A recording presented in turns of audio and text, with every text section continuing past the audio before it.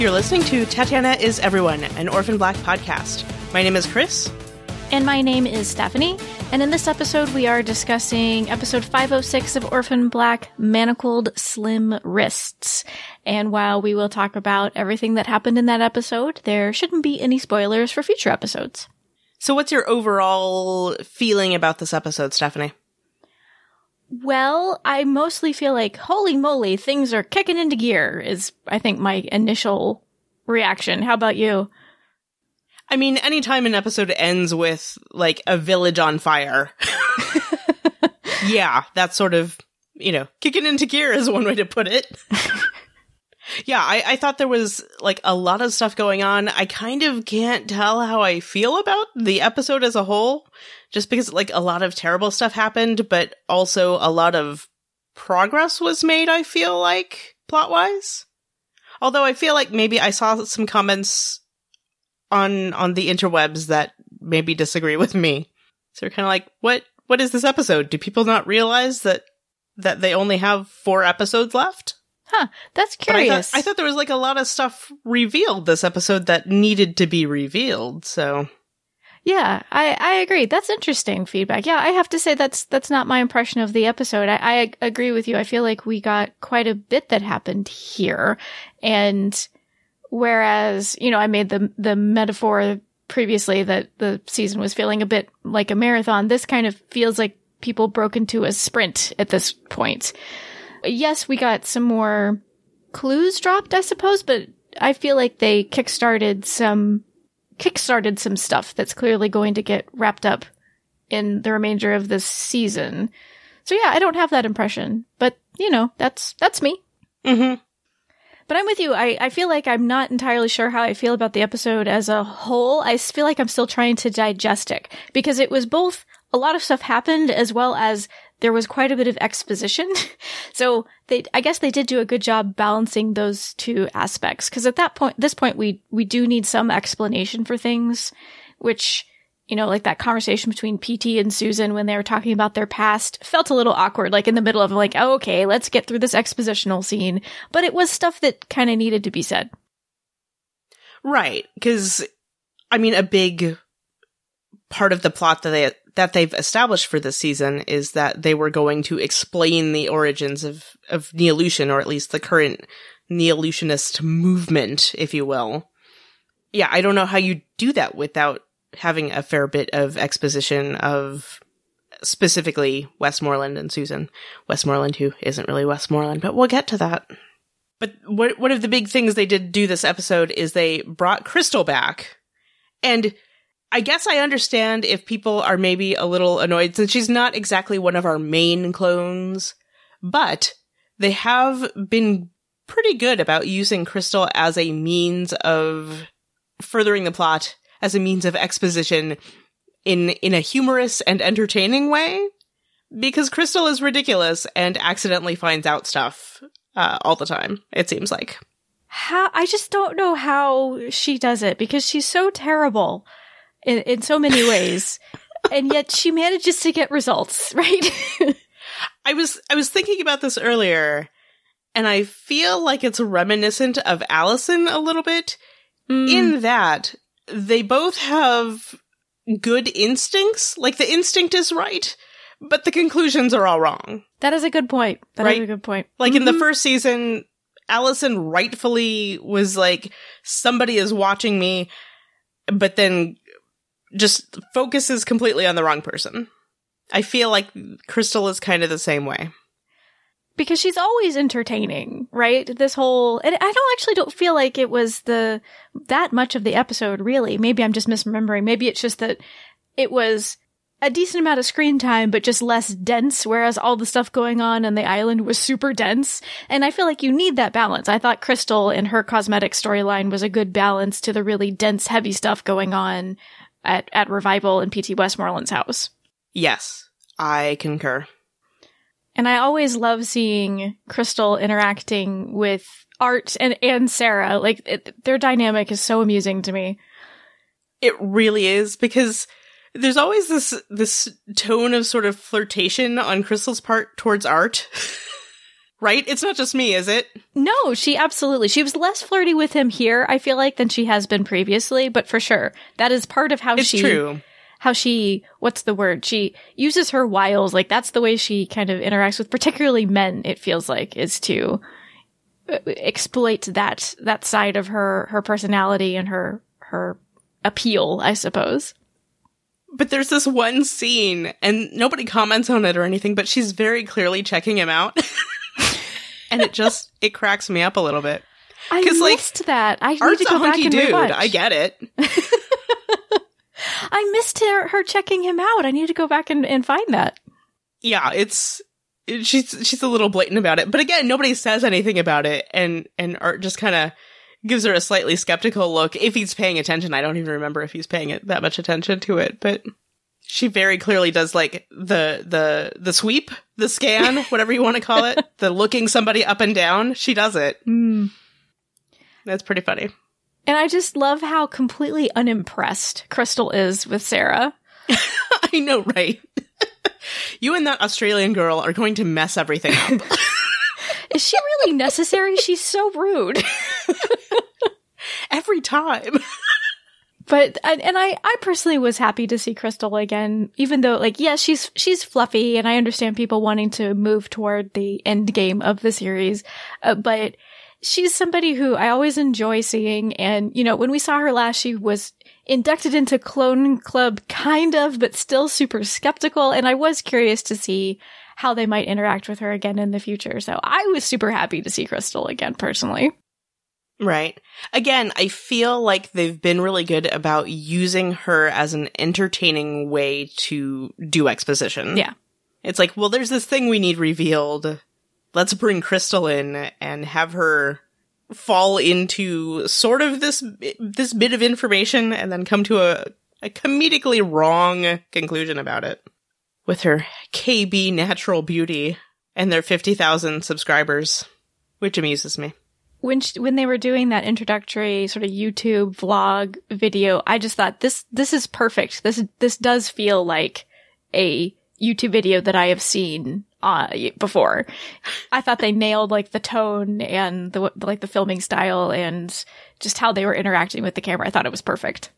Do you watch a lot of beauty vlogs? I don't watch a lot of them, but I have seen a few. There were some that I followed for a while where I didn't realize when I first started watching the person that primarily they did beauty videos. Like I found them because they did some weird thing that was outside their usual shtick. But then I realized, oh, this is what they usually do. Okay. You are much more of a YouTube viewer than I am, I think. Yes, this is true. I actually is why I asked. Follow particular vloggers on YouTube, whereas I don't think you do. I don't really know. Now, I'm remembering correctly, right? Bree, who is Crystal's roommate, this is a different person than we saw her talking to at the end of last season, right? When they were... And I believe so, yeah. Because I believe that was a blonde woman last time when Crystal was talking to her. Right. So Bree, I thought her interactions with Scott were very amusing and cute. And speaking of Scott and being cute, I thought I really want to just reach through my screen and give him a hug where he talked about, oh, you get used to being ghosted. Like, oh, Scott. I know, me too. Poor Scott. He's so awkward. Scott doesn't deserve that, people. No, but he's so awkward. I know. I love Scott to death, but he's so awkward. I relate, man. I relate. Mm-hmm. And I particularly I found it amusing how Crystal she called Bree like, such a klepto, when I think at least one of the last times we saw Crystal, if not, one of the last times we saw Crystal, she was stealing all of those products from the Brightborn massage area. It's true. So maybe you're not one to talk there, Crystal. But when has that ever stopped her? Mm-hmm.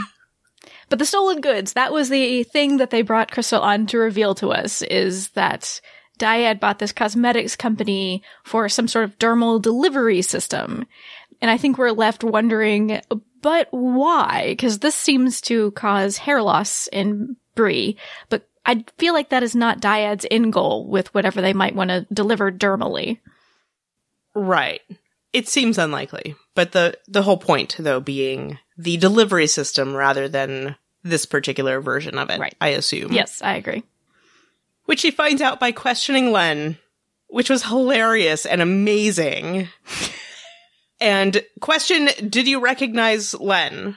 He looked familiar. Do you know who that is? He looked familiar, but I couldn't tell you who he was. That is Tom Cullen, who is Tatiana Maslany's boyfriend. Oh! That makes me feel slightly better about that scene.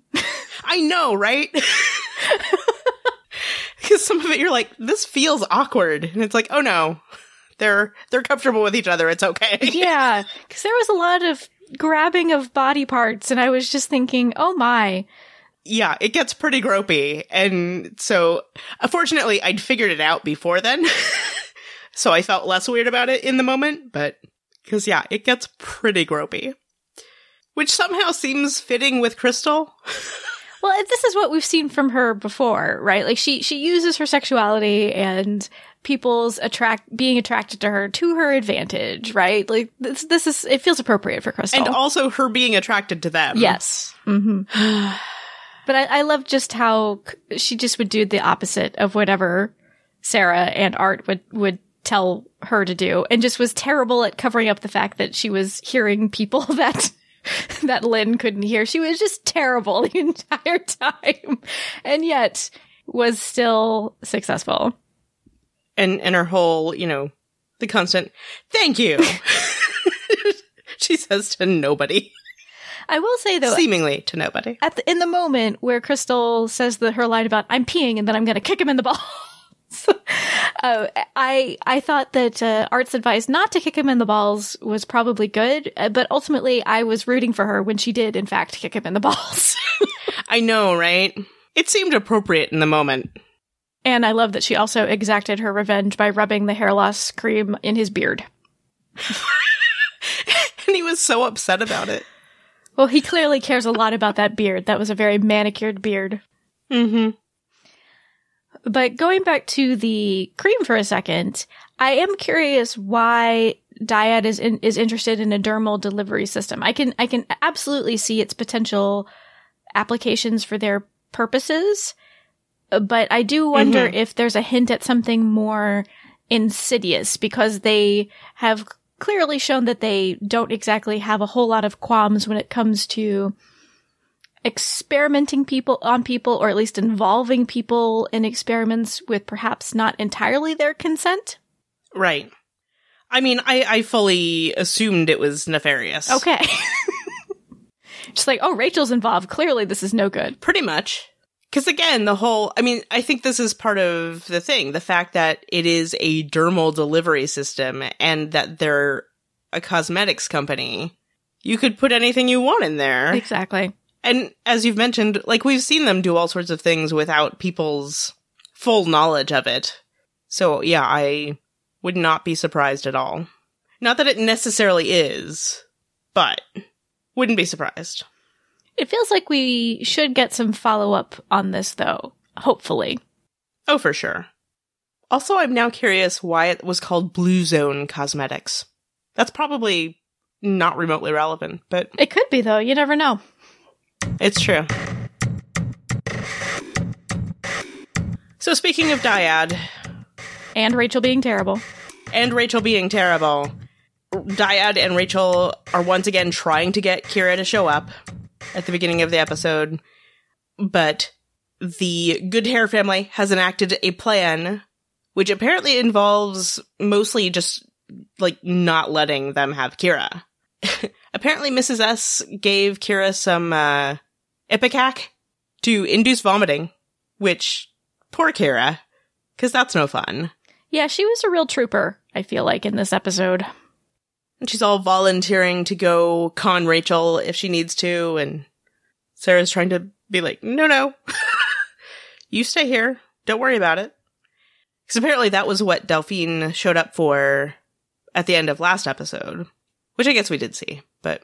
Yes, Delphine mentioned that whatever's going to happen to Kira was going to happen soon, so that's why they did the induced vomiting. And I liked that we saw in this episode Mrs. S clearly told Sarah and Kira that's where the information had come from. So it feels like now, at least, Mrs. S isn't keeping Delphine completely secret, like her interactions with Delphine completely secret from the rest of the clones. Just whatever it was, they talked about that first time, which apparently wasn't Virginia Cody. So what was it? I have no idea. I'm interested to see where all of this is going. But yes, I am also relieved that interaction is no longer secret between Mrs. S and Delphine. Because I felt weird about it. I understood on some level, but I think we're at that point where, like, the fewer secrets among the group, the better, probably. So, and I love that very pointed comment that Mrs. S makes to Rachel when she shows up about how, you know, someday you're going to need us.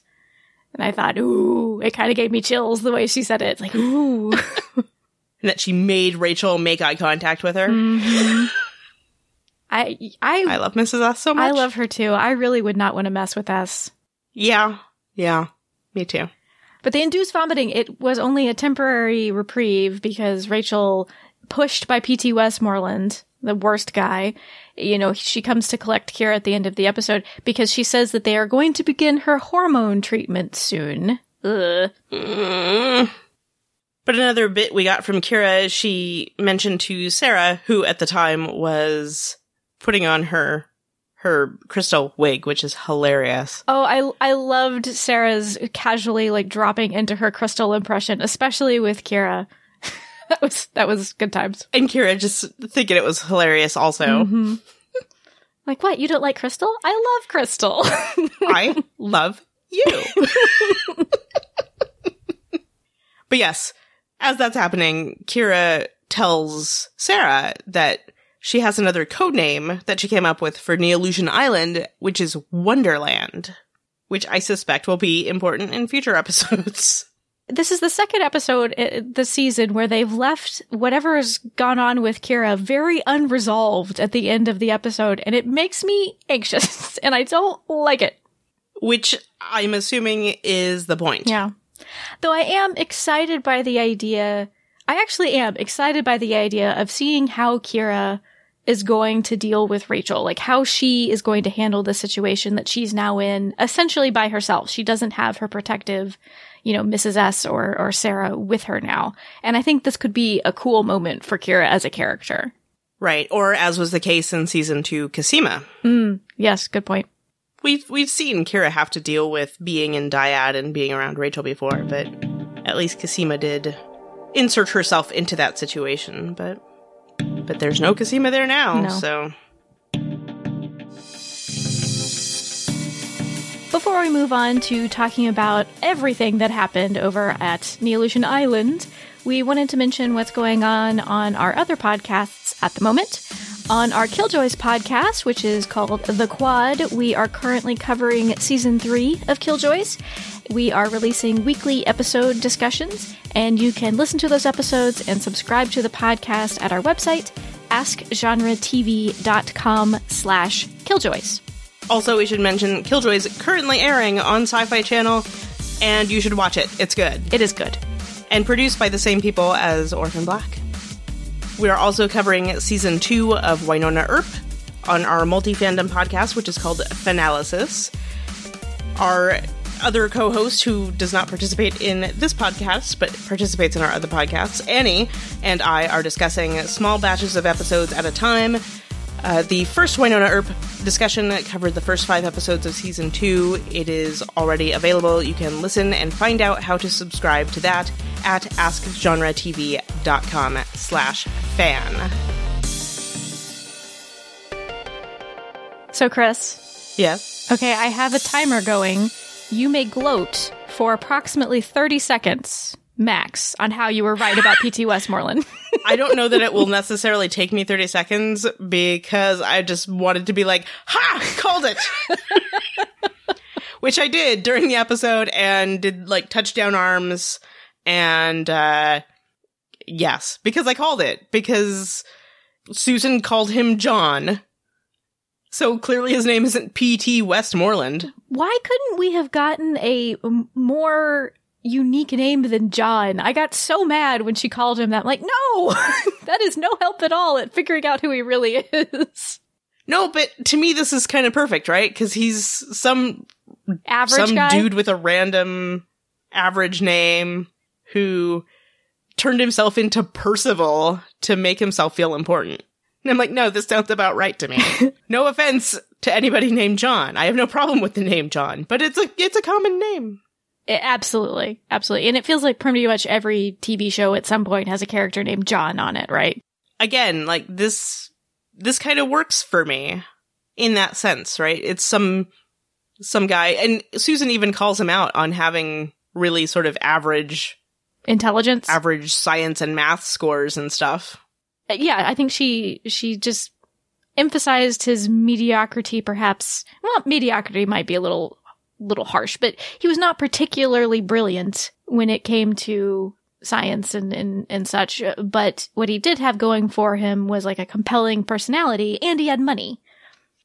So again, to my gloating, he's a con man who's turned himself into a cult leader, is basically what it is. Which I've been saying, and they confirmed this episode, so thank you.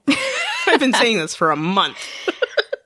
We also learned in that exposition scene that because he was rich, he could pay, essentially, for Susan and Virginia's participation in this project. Because I'm sure they were intellectually curious about it, clearly, but because he had money, he could actually fund their research and things.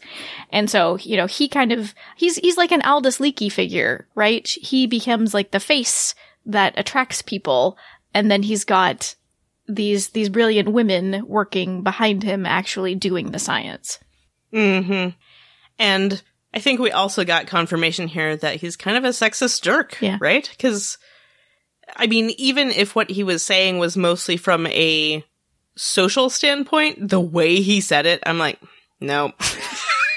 He's like, and you were just a woman. Way to make me hate you, dude, more than I already did. He just did so many terrible things in this episode.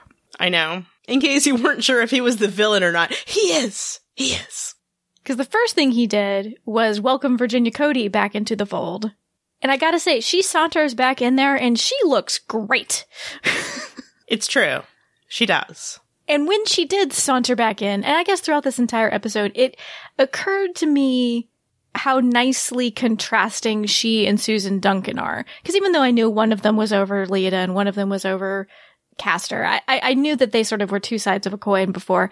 I think it hit me in this episode how nicely both like their ethics and their personas contrast. Because here we have Susan, who's just this elegant, well-spoken, articulate woman. And then we have Virginia Cody on the other side, who clearly just as intelligent, but she's so much more like earthy and has like a rawness to her where there's refinement in Susan. And I just love them. I liked that scene they had with PT where he talks about them. What he says of bringing them back together, he says, progress requires equilibrium, balance of opposing forces, no friction, no fire. So this idea that because they dislike each other and they have different ways of going about these things, that's where the brilliance comes. And it's like, I sure do dislike that guy, but he's not wrong. He's not. One thing he is wrong about, he has turned to parabiosis, which in this case means blood transfusions from children, which, ew. That, no, sir. Right. Again, I feel like the Revival Village has echoes of what we see from Johansson back in season 2, this, you know, building this community around him that he can exploit for his own purposes, his own means. Yep. Because he's basically treating the people of the village like, you know, like cows in a way, you know, drawing things that he requires from them to benefit himself. Also, do yourself a favor, do not Google parabiosis. Okay. There was some stuff there that I kind of almost wish I hadn't seen. Was it pictures or just information? There were diagrams, which then made me read some stuff. Descriptions of what the actual experiments were that they did with mice. It's like, I kind of wish I didn't know they did that. So did you learn anything more about parabiosis in your brief jaunt on the internet? I was going to Google it, but then I saw your note not to Google it, so I didn't. You can Google it if you want, but again, I kind of wish I hadn't seen some things, but I guess really just what the idea is sort of exploring what would happen if two different types of... Okay, so they took two mice, and so, like, some of it was, like, they'd have a diabetic mouse and a lean mouse, or two lean mice, or a diabetic mouse and an obese mouse. These were the combinations, right? These were the types of mice that they would... Essentially, what they did... Here's the non-graphic description. As implied in this episode, they had them share a blood supply, is basically what they did. So they didn't transfuse them, is the thing. Okay. They did something much grosser and much more upsetting, which I will spare everyone the knowledge of. But they had them share a blood supply. So it was kind of interesting, though, because I think half or more of them resulted in one of the mice dying. Yeah. I think it was the ones attached to the diabetic mice would die because they'd stop eating. Yeah. So basically this idea of parabiosis is transferring blood from one being to another, though it wasn't entirely a transfusion in these experiments. Yeah, the experiments that I happened to come across when Googling parabiosis were about shared blood supply, but also there were a lot of articles about, I think there's one specifically titled Parabiosis, the New Snake Oil. So it's sort of pseudoscience is really what it is, because there's no confirmation necessarily that it's effective. It's like they think it might be effective, but there's no solid science behind it that I could see. Yeah, and I believe Susan calls it highly suspect science in the episode. Right. And it feels like hearing about the parabiosis, it's not, I won't call it the last straw, because it feels like Susan has become disillusioned with PT for a while now. You know, I feel like that's probably why PT might have been messing with Rachel last season, was she was no longer, following him the way that he wished. And she feels uncomfortable with the methods that he is taking on. This episode really became, I feel like, Susan's last stand in regards to trying to be a good person. I think we hear her struggling with a lot of moral and ethical hesitancies that she's been having. And I think some of that's exemplified in the fact that Virginia Cody came back, right? Mm-hmm. She was the one who Susan largely had ethical dilemmas with, right? Or ethical conflicts with, I should say. And we'd heard her say earlier in the season that she felt PT had, gone the way of Virginia's methods rather than hers. And yeah, that's a good point. So seeing her back, seeing her, leaning on PT's chair so clearly by his side again, that probably was the big thing that caused Susan to rebel as she tried to save them all, she says. And this goes back to Casima's statement last episode about PT Westmoreland pitting women against each other. Mm-hmm. Yeah, that's certainly what you see in that scene with the three of them, where they're by the fireplace, right? They're on two sides of PT at one point and they're arguing. And I noticed when I rewatched that scene, he just has this self-satisfied look on his face. And I just wanted to reach through the screen and smack him. That dude's terrible. But Susan's conversations with Ira, I thought she expressed some really personal stuff. Ira tries to assure her that she's not a murderer, and she says that she's everything but. And while I think we have heard Susan express some regret before, that felt like the closest she had come to admitting that she perhaps had done something wrong. One kind of wonders what prompted this. Do we think it's that she's been spending more time with Casima and Rachel? Or the fact that she's actually in Revival now, surrounded by the subjects of these experiments and whatnot? The confrontation between her and Rachel probably didn't help things any, to have your daughter stab you. Well, sure. Because even though she's agreed to stay and help and work with PT earlier this season, she made it clear to Ira that she was staying to keep her hand on the rudder toward doing the right thing. And I get the sense that perhaps this is something that she's struggled with for a while now, and why PT wanted to unseat Susan from the head of Neolution, as we see happens in season 4 when Rachel replaces her. But Susan says, I sacrificed everything for Neolution, people I loved, even my own soul. But now, Ira, it is time to bring it all down. So poetic, Susan. I know. This was a very poetic episode. It's true. Speaking of...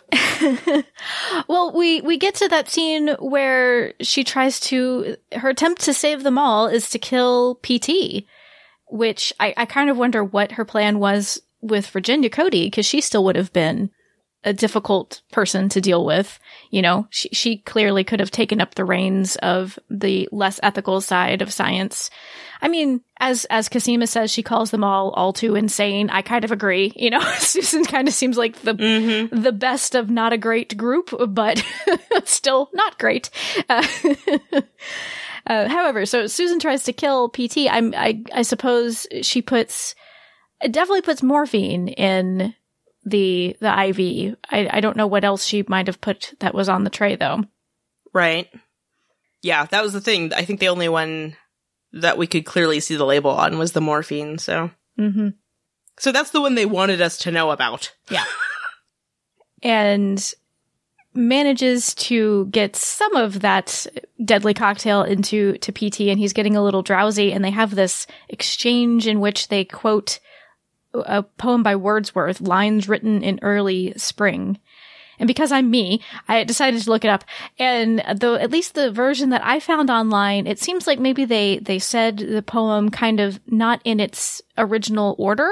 I could be wrong. It could be his different versions, or the poem was not correctly transcribed online. I'm not sure. I'm not an expert in Wordsworth. But this is in fact what Susan said, and I understand why she said it in this order. It is a lot more dramatic. Susan says, to her fair works did nature link this human soul that through me ran. If this belief from heaven be sent, if such be nature's holy plan, and much it grieved my heart to think what man has made of man. That is pretty dramatic. It is. But I think appropriate for Susan's seeming realization in this episode, where what she has done is weighing upon her so heavily. Right, and here we've got the mention of the human soul again. Mm-hmm. She'd expressed concern that she'd... sacrificed her own soul. Sacrificed her soul, yeah. And quoting this is, it talks a lot about nature here in these lines that she's quoting. And nature's holy plan, this idea that there is something outside of human control, is in contrast to what these three scientists have been trying to do their entire life. Or at least that's how I am reading it. One could argue about the aspects of nature, etc. But I feel like that's probably why they selected these lines in particular. Mm-hmm. So how did you feel when they revealed that Susan had been killed instead of PT? See, this is one thing the show does really well, right? Susan, last season, pretty villainous, right? Yeah. This season, they've introduced somebody worse, which helped them redeem Susan a little bit. And also, I mean, we had the comeuppance scene at the end of last season where Rachel stabs her. So they worked a little bit to redeem Susan a little bit. So I was actually pretty sad when they revealed that Susan had been killed. Me too. It was definitely an emotional moment for me. Like I remember, putting my hand to my mouth and sort of like surprise and sadness that she had been killed. And again, like I still don't think she was a great person. Definitely the best of a terrible lot. But for sure, they were able to have her redeem herself in some ways so that you would be, or maybe not all people, but a lot of people would be emotionally affected by her passing. Well, and I think a lot of it too was this season, but especially this episode, they really showed that she'd changed her mind some. And very specifically was trying to help Cosima escape because she was like, this isn't right. We need to do something about this, which fits in with, the show, right? These are our protagonists. This is something that needs to be stopped. So by bringing her in that way, that sort of emphasizes the actual sadness of her passing. And she's always been more on the clone side than many of our more villainous figures. Even when they first introduced her, they showed very clearly she knew stuff about them. While they were useful to her, she did see them more as people than the other scientists have seemed to in the past. Right. This was something we discussed last week, where not as equals, but certainly cares more about them than others do. Yeah. And I also, in that scene, I felt so bad for Ira. Poor Ira in this episode. I know. Poor Ira. Poor glitching Ira, which they hinted was going to happen last episode, but still hard to see this episode. Yeah, and it might just be they're taking some creative license here, which is fine. But he did seem to, unless he has been holding out on how long he's been glitching for quite a while, it seems like he made pretty fast progression. What's the word? Deterioration, that's the word I'm looking for, where we see him glitching so prominently in this episode. Mm-hmm. Yeah, I don't know. It's hard to tell, because I don't know the last time we saw Susan test him. Oh, Susan tested him. She did test him last episode, but he didn't answer. Right. I don't feel like much time has passed since last episode, but then, when was the last time he had been tested prior to what we see last week? Yeah. Yeah, that's what I meant. Mm-hmm. But there's something, and I feel like this episode brought it out in particular, I feel like there's always been something innocent and almost childlike about Ira. And it felt like it was used to good effect, in particular when he's meeting Virginia Cody in this episode, I felt. Right. Yeah, and we found out that he did actually spend some time with the other caster clones and Virginia, and found out that Susan took him away when he was 4, which makes their relationship creepier. Yeah, it was already creepy already, but... I know, but... I mean, they'd implied that he'd been with her for quite a while, but 4? I mean, come on. What did you think of him both wanting to meet Virginia as well as when we actually see them interacting? I understand the impulse. Because again, if he did spend some time with her and had a vague recollection of her and knew her to be the one who had created him, I mean, this is something that we've seen with Cosima, right? Where she had wanted to meet her creators, the various ones that she's come across. So I get that, but also Virginia is terrible, so I know. You're kind of like, Ira, don't do it. You're just going to be disappointed. How about you? I thought the scene between the two of them was really great. Just like the instant he stepped into that trailer, it just felt so... fraught is a good word, almost like poignant in a way. And it was telling how immediately Virginia tries to... I think, at least, she was trying to manipulate him and turn him against Susan. Yes. And that's a thing that we saw her do with Cosima also. Mm-hmm. So I thought that was kind of interesting as an introduction for Virginia to Neolution Island. Because I think Susan was telling the truth to Ira, because Virginia tries to tell him that she was close to finding a cure, and Susan says, no, she wasn't. Cosima is your best bet for a cure. I think from what we've seen, that is accurate. Mm-hmm. Yeah. But this idea that, Susan didn't try to fix you, did she? And that is definitely... He doesn't fall for her, from what we see at least. However, or fall for her machinations, I should say. You have to be clear. He has mother issues. It's true. He doesn't seem to fall for her machinations. However, that comment to him must have stung, given what happened last season. It was last season, right? Where they were trying to do Correct. trying to do the deal with giving Kendall. Yeah, giving Kendall away, and he was feeling like they didn't care about, curing him and all of this business. Like, I felt in that moment, I remembered when she said that, I remembered how helpless he had become in season 4 when that all went down with Kendall Malone. Mm-hmm. Because, yeah, I feel like probably in Susan's mind, it's a matter of if we figure this one out, we can use that to figure out the caster issue. Mm-hmm. So having some of it is better than having none of it. Right. Logically, that makes sense, but with the personal attachments involved, yeah, painful. It felt noteworthy to me that I don't believe Virginia gives Ira an answer when he asks if any of his brothers are left. I don't know that Virginia would know. That's the question. Does she even know? Or is this potentially a door to bring back Mark? Like, is that why it was partially included in the writing? Was that it might be a way to introduce Mark again into the mix? Mm-hmm.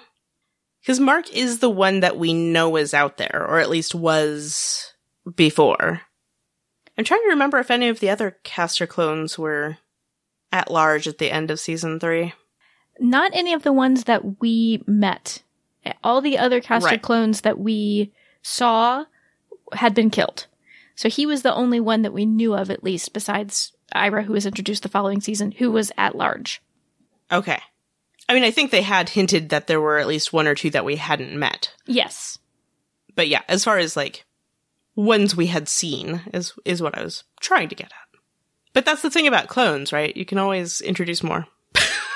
Absolutely, because we never got a sense of how many caster clones there were. I think we have the sense that there's a whole lot of Lita clones, but they never gave a firm idea of how many there were. It felt to me like perhaps there were fewer, just because there was reference to them all like sleeping together in a pile, but it could just be that was a particular group of them. Who knows? There could be as many caster clones as there are Lita clones. I think at some point they did name a number, but didn't necessarily say that that was the extent of it. Yeah. And I think the number was higher than the number we had been introduced to at that point. But I don't remember specifics anymore because it was a couple seasons ago. Yeah, I'm regretting that I didn't try to do a rewatch of the series before season 5 started. It's going to happen when the season... all I managed was season 4. It's going to happen when the series ends, though. I'm going to do a rewatch of the whole thing. It's going to happen, Chris. Okay. So speaking of Ira and his brothers, it did feel like Ira distinguished himself as quite different from the other casters that we've met in this episode.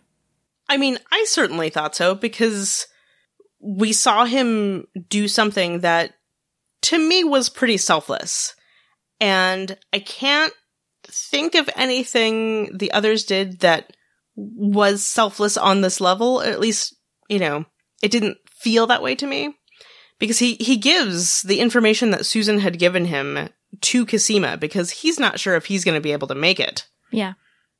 And arguably he's doing that for Susan, but still, that's pretty selfless, I think.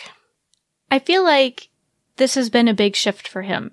He's been fairly protected and on the sidelines for most of his life, it seems like. And now he's actually been brought in the game in a really crucial way, particularly in this season. He was somewhat in season 4 as well. And I agree. I feel like he has really shown himself to be a good man and a good person. Mm-hmm. I mean, they did bring him in a little bit in season 4, but yeah, it just felt like he wasn't really prepared for it then to me. I agree. So, good job, Ira. I'm worried about him, though. So worried. Yeah, his fate was really left up in the air at the end of this episode, too. I mean, he's bleeding from his nose. I don't think necessarily they were implying that death was imminent, like when we see Seth back in season 3, when he confronts Sarah. I don't think that, or confronting Cal, I don't think that he'd seemed to be at that level of deterioration yet, but he doesn't seem well.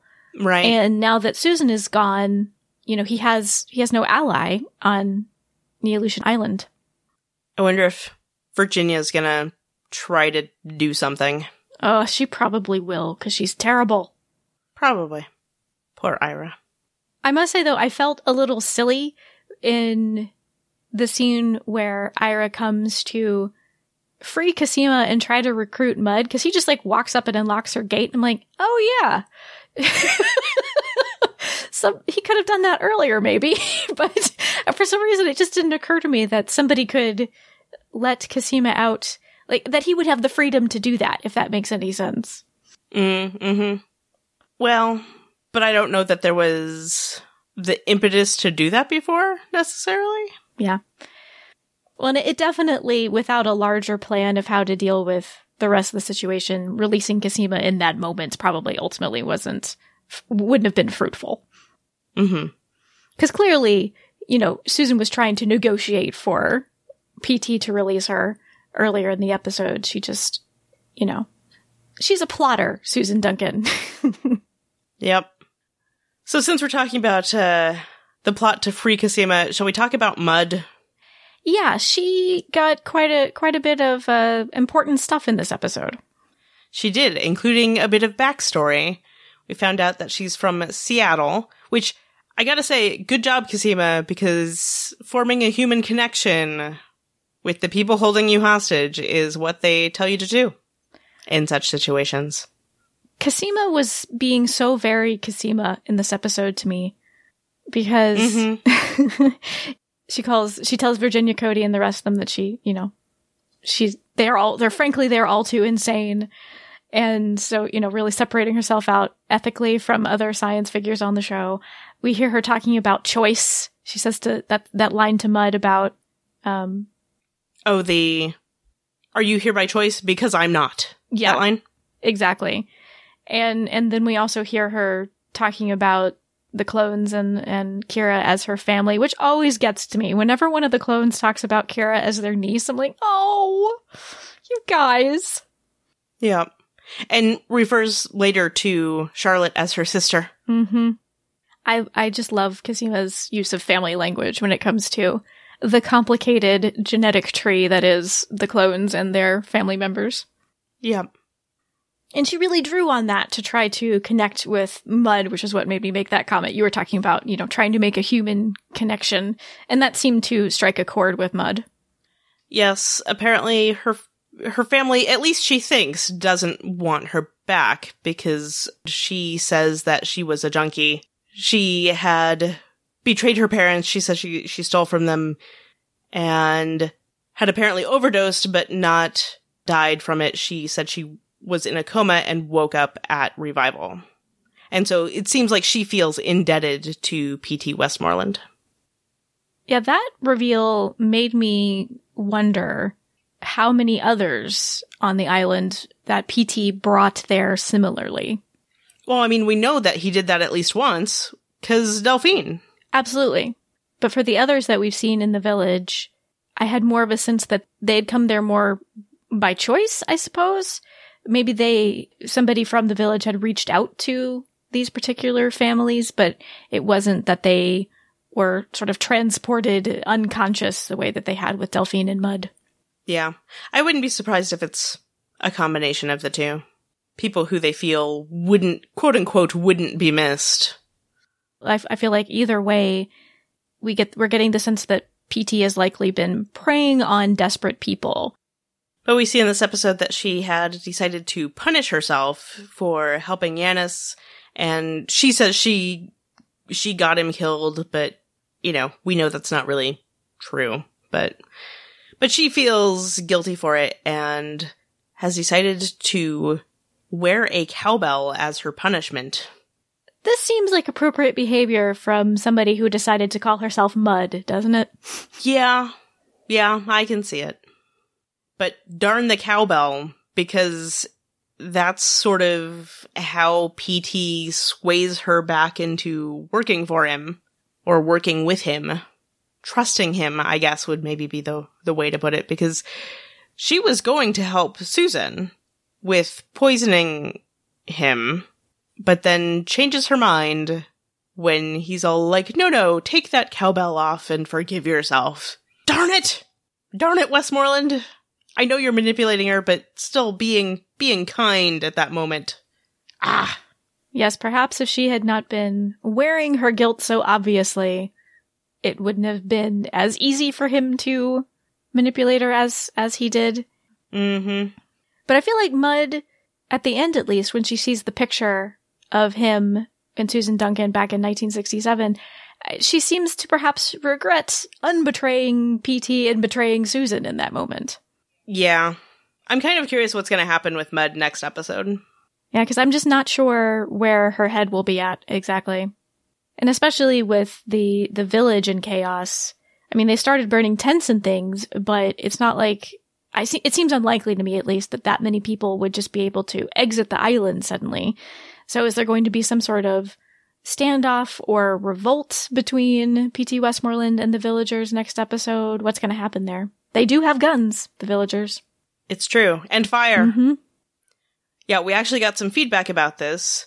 Mean Clone Girls from Twitter says, okay, so about Season 5, Episode 6, I thought it was far-fetched, but still kind of believable when Cosima blew the camp up with that big reveal about P.T. Westmoreland.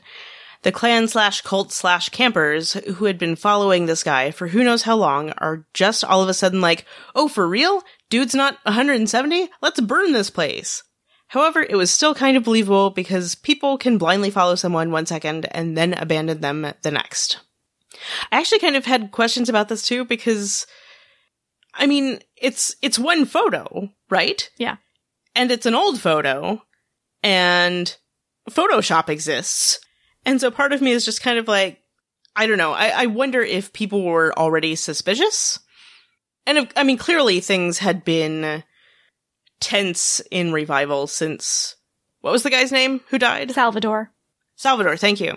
Salvador had died, and Aisha had just died, and so tensions were running high, so I guess I can kind of see it. But at the same time, it does seem like a really extreme reaction, and mostly I was thinking, why are you burning the place where you live when you could burn the place where he lives? Yeah. Unless they were going to, like, storm that place since it was nicer anyway. Take it for their own. I do feel like that particular plotline could have used a little bit more room to breathe in some previous episodes, because I think we needed to see longer that tensions existed between the villagers and P.T. Westmoreland. Because while they do try to ramp up that tension in this episode for sure, it felt rushed to me. So when he does have that so immediate reaction to the photograph, which is not the greatest proof, as you point out, I didn't wholly buy it in the moment. Yeah, I think they could have done with maybe an episode or two at least more of maybe establishing some doubt or some hesitation on the part of the people who were there. Because mostly what we saw were people being like, he's going to cure us. And when it came to Salvador's death, we see his wife speaking out about how she felt some anger because the founder hadn't said anything, etc. I don't know, that one was maybe a little curious to me, just because it feels like, to me, what they were offering was potentially an extended life cure for illness and things like that. That guy got his throat cut. It doesn't feel like that is something that goes against what P.T. Westmoreland was promising the villagers. But on the other hand, I can't... Unless it was just her being angry that, like, we came here to live longer and it got him killed. Yeah. Why aren't we being protected? Why hasn't he said anything about my husband's death? So I could maybe see it from that side of it. Mm-hmm. And then I had a question about Aisha's death, because we see her being carried from the trailer where Virginia Cody was taking blood from all of the children. Are we meant to assume that she, or whatever she might have done to Aisha, might have contributed to her death? I don't know. I was curious about that also. I mean, they established last episode that he wasn't actually curing her illness, but just shrinking the tumor. Right. But yeah, there was no explanation, really, as to what it was that had actually happened that caused her death. And something that I did notice on rewatch when Anna is talking to Mud, because Mud, sees people being upset that Aisha has died, and Anna says to her that another child, Aisha, has died, implying that there were other children who had passed away. And if that's the case, I missed that. I did too on first watch. And if that's the case, if that had happened, I kind of wish that they had mentioned it before, because then I think it could have helped build the tension between the villagers and Westmoreland more. Because that's especially, oh, what's the word I'm looking for? But, you know, that the death of a child is definitely something that can rally a community to action against an oppressive force. Yeah. And I love Cosima, but I felt a little frustrated with her that she so quickly gave away the quote-unquote proof of Westmoreland's lie to the villagers. Like, no, don't leave it with him. Take it back, Cosima, and run. Well, I mean, what's she gonna do, though? Because they're all armed and angry. I mean, fair. But I don't know. It just kind of felt like, Cosima, that was like your ace in the hole, and it feels like she gave it away too quickly. But I suppose, like, if she went back to the mainland, like, who would she show it to? They were the people who would probably be most likely upset by Westmoreland's lie. I mean, as far as anybody else knows, P.T. Westmoreland had died, right? Like, I don't think his continued existence was widely known elsewhere, right? Right, yeah. Like, to the wider world. But I also felt irrationally frustrated at the villager who tried to stop Cosima when she was coming out of the medic trailer. I was like, who do you think you are? The messenger just being awful all the time? Yes. But then I start to thinking, it feels like he should be the one who's bothering Cosima. Where is that guy this week? That's a good question. Where is the messenger? We saw him last week because he was in the house when Giannis broke in. But he wasn't there this week. It did feel like he should have been around, though, when the villagers were getting angry, trying to calm them down, because he clearly is an ally of Westmoreland's. Right. I'm going to assume he was in the house. Sounds good to me. I don't know. It does seem like he'd go be nosy and interfere when the village started burning, but whatever. Maybe we'll get that explained next week. But thank goodness Cosima managed to get her treatment back. She coughed again in this episode. It's like, And I feel fairly confident that Cosima and Charlotte managed to escape. I'm just hoping that we won't see next week where somebody, I don't know, Rachel's goons, I don't know, find them and bring them back. No. Come on, Stephanie. Don't do that to me. I'm sorry. I like to prepare myself for the worst. Because last time a clone made it to that boathouse, Sarah got hauled back. I know. But they made it to the boat, and they were leaving. Mm-hmm. And with Cosima's reassurances about her knowledge of boats. Her nautical skills, yes. And she had oars, so I'm feeling hopeful about them. I'm hoping they'll make it. One final thing that struck me this week when Virginia reappeared is that we now have 3 characters who are Neolution / dyad associated, and round necklaces seem to be a thing for them. Because Virginia was wearing a large round pendant in this episode. We've seen Rachel several episodes now wear what looks like a watch to me around her neck. And that first appeared back in episode 1 of this season. And then we have Mr. Frontenac, who it's a much smaller pendant, but he also wears a round pendant necklace. And then I realized, oh yeah, the messenger also wears necklaces. I can't recall if he has one that has a round pendant, but he does wear a necklace. It may mean nothing, but it did strike me. I doubt it means nothing. I just don't know that we'll necessarily find out what it does mean. I am perfectly willing to admit that, yeah. Okay. So we got some feedback from our last discussion about Marion Bowles. Annette said, I just wanted to let you know that I agree Marion Bowles is probably Deep Throat. On MK's chart, Marion was marked as deceased. In the recently released book, The DNA of Orphan Black, there is a clone relationships chart. Marion Bowles is not listed as deceased on this chart. I, too, need closure on her character. Fred sent an email saying that she was not mentioned as dead on her dyad personnel file, which MK had discovered, whereas Dr. Leakey and Dr. Nealon are.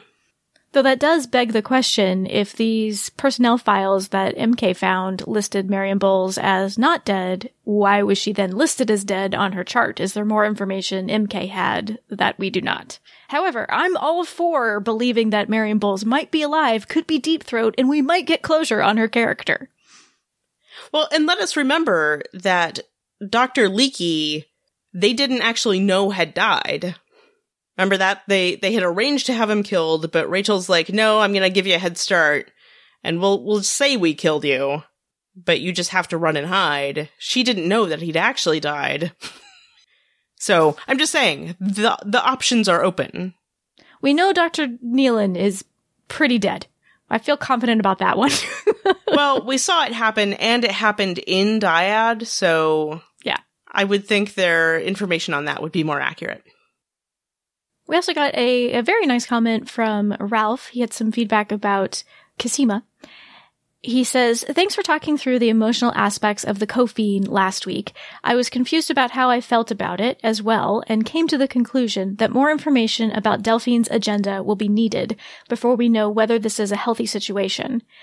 It did remind me of some comments that Tatiana made on the Unqualified podcast last year about one-sided relationships she's experienced, so I expect that more clarity is ahead. The most interesting thing I noticed on the rewatch was Cosima's bedside manner with Aisha, which is similar to her approach to Kendall Malone. She was very clear about the patient's agency through the conversation and worked to be clear with them. It's not clear to me whether Cosima has medical education in her background, as Delphine clearly does, but Cosima clearly has a different approach than the other medical professionals in the show display. It was good to see PT acknowledge that aspect of Cosima's approach. I agree. That's something, like we mentioned earlier, that's something I've always liked about Cosima's character, and something she's done consistently throughout the series, is emphasize agency, especially the agency of people in, medical environments. And I've always really liked that about Cosima. Mm-hmm. It's clearly a big theme of the series.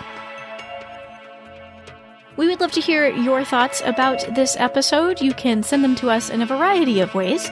You can email us, feedback@tatianaiseveryone.com. You can send us a voice message. We love getting those in a couple of ways. You can call our listener voicemail line at 972-514-7223, or you can record a voice memo on your smartphone and email it to us. You can find us on Twitter at TIE Podcast, and we are also on Facebook. Tatiana is Everyone is part of the Ask Genre TV family of podcasts. You can find our other podcasts about Killjoys and Last Girl and some other things over at AskGenreTV.com. This week, Lynn's well-manicured beard was played by Tatiana Maslany. Thanks for listening.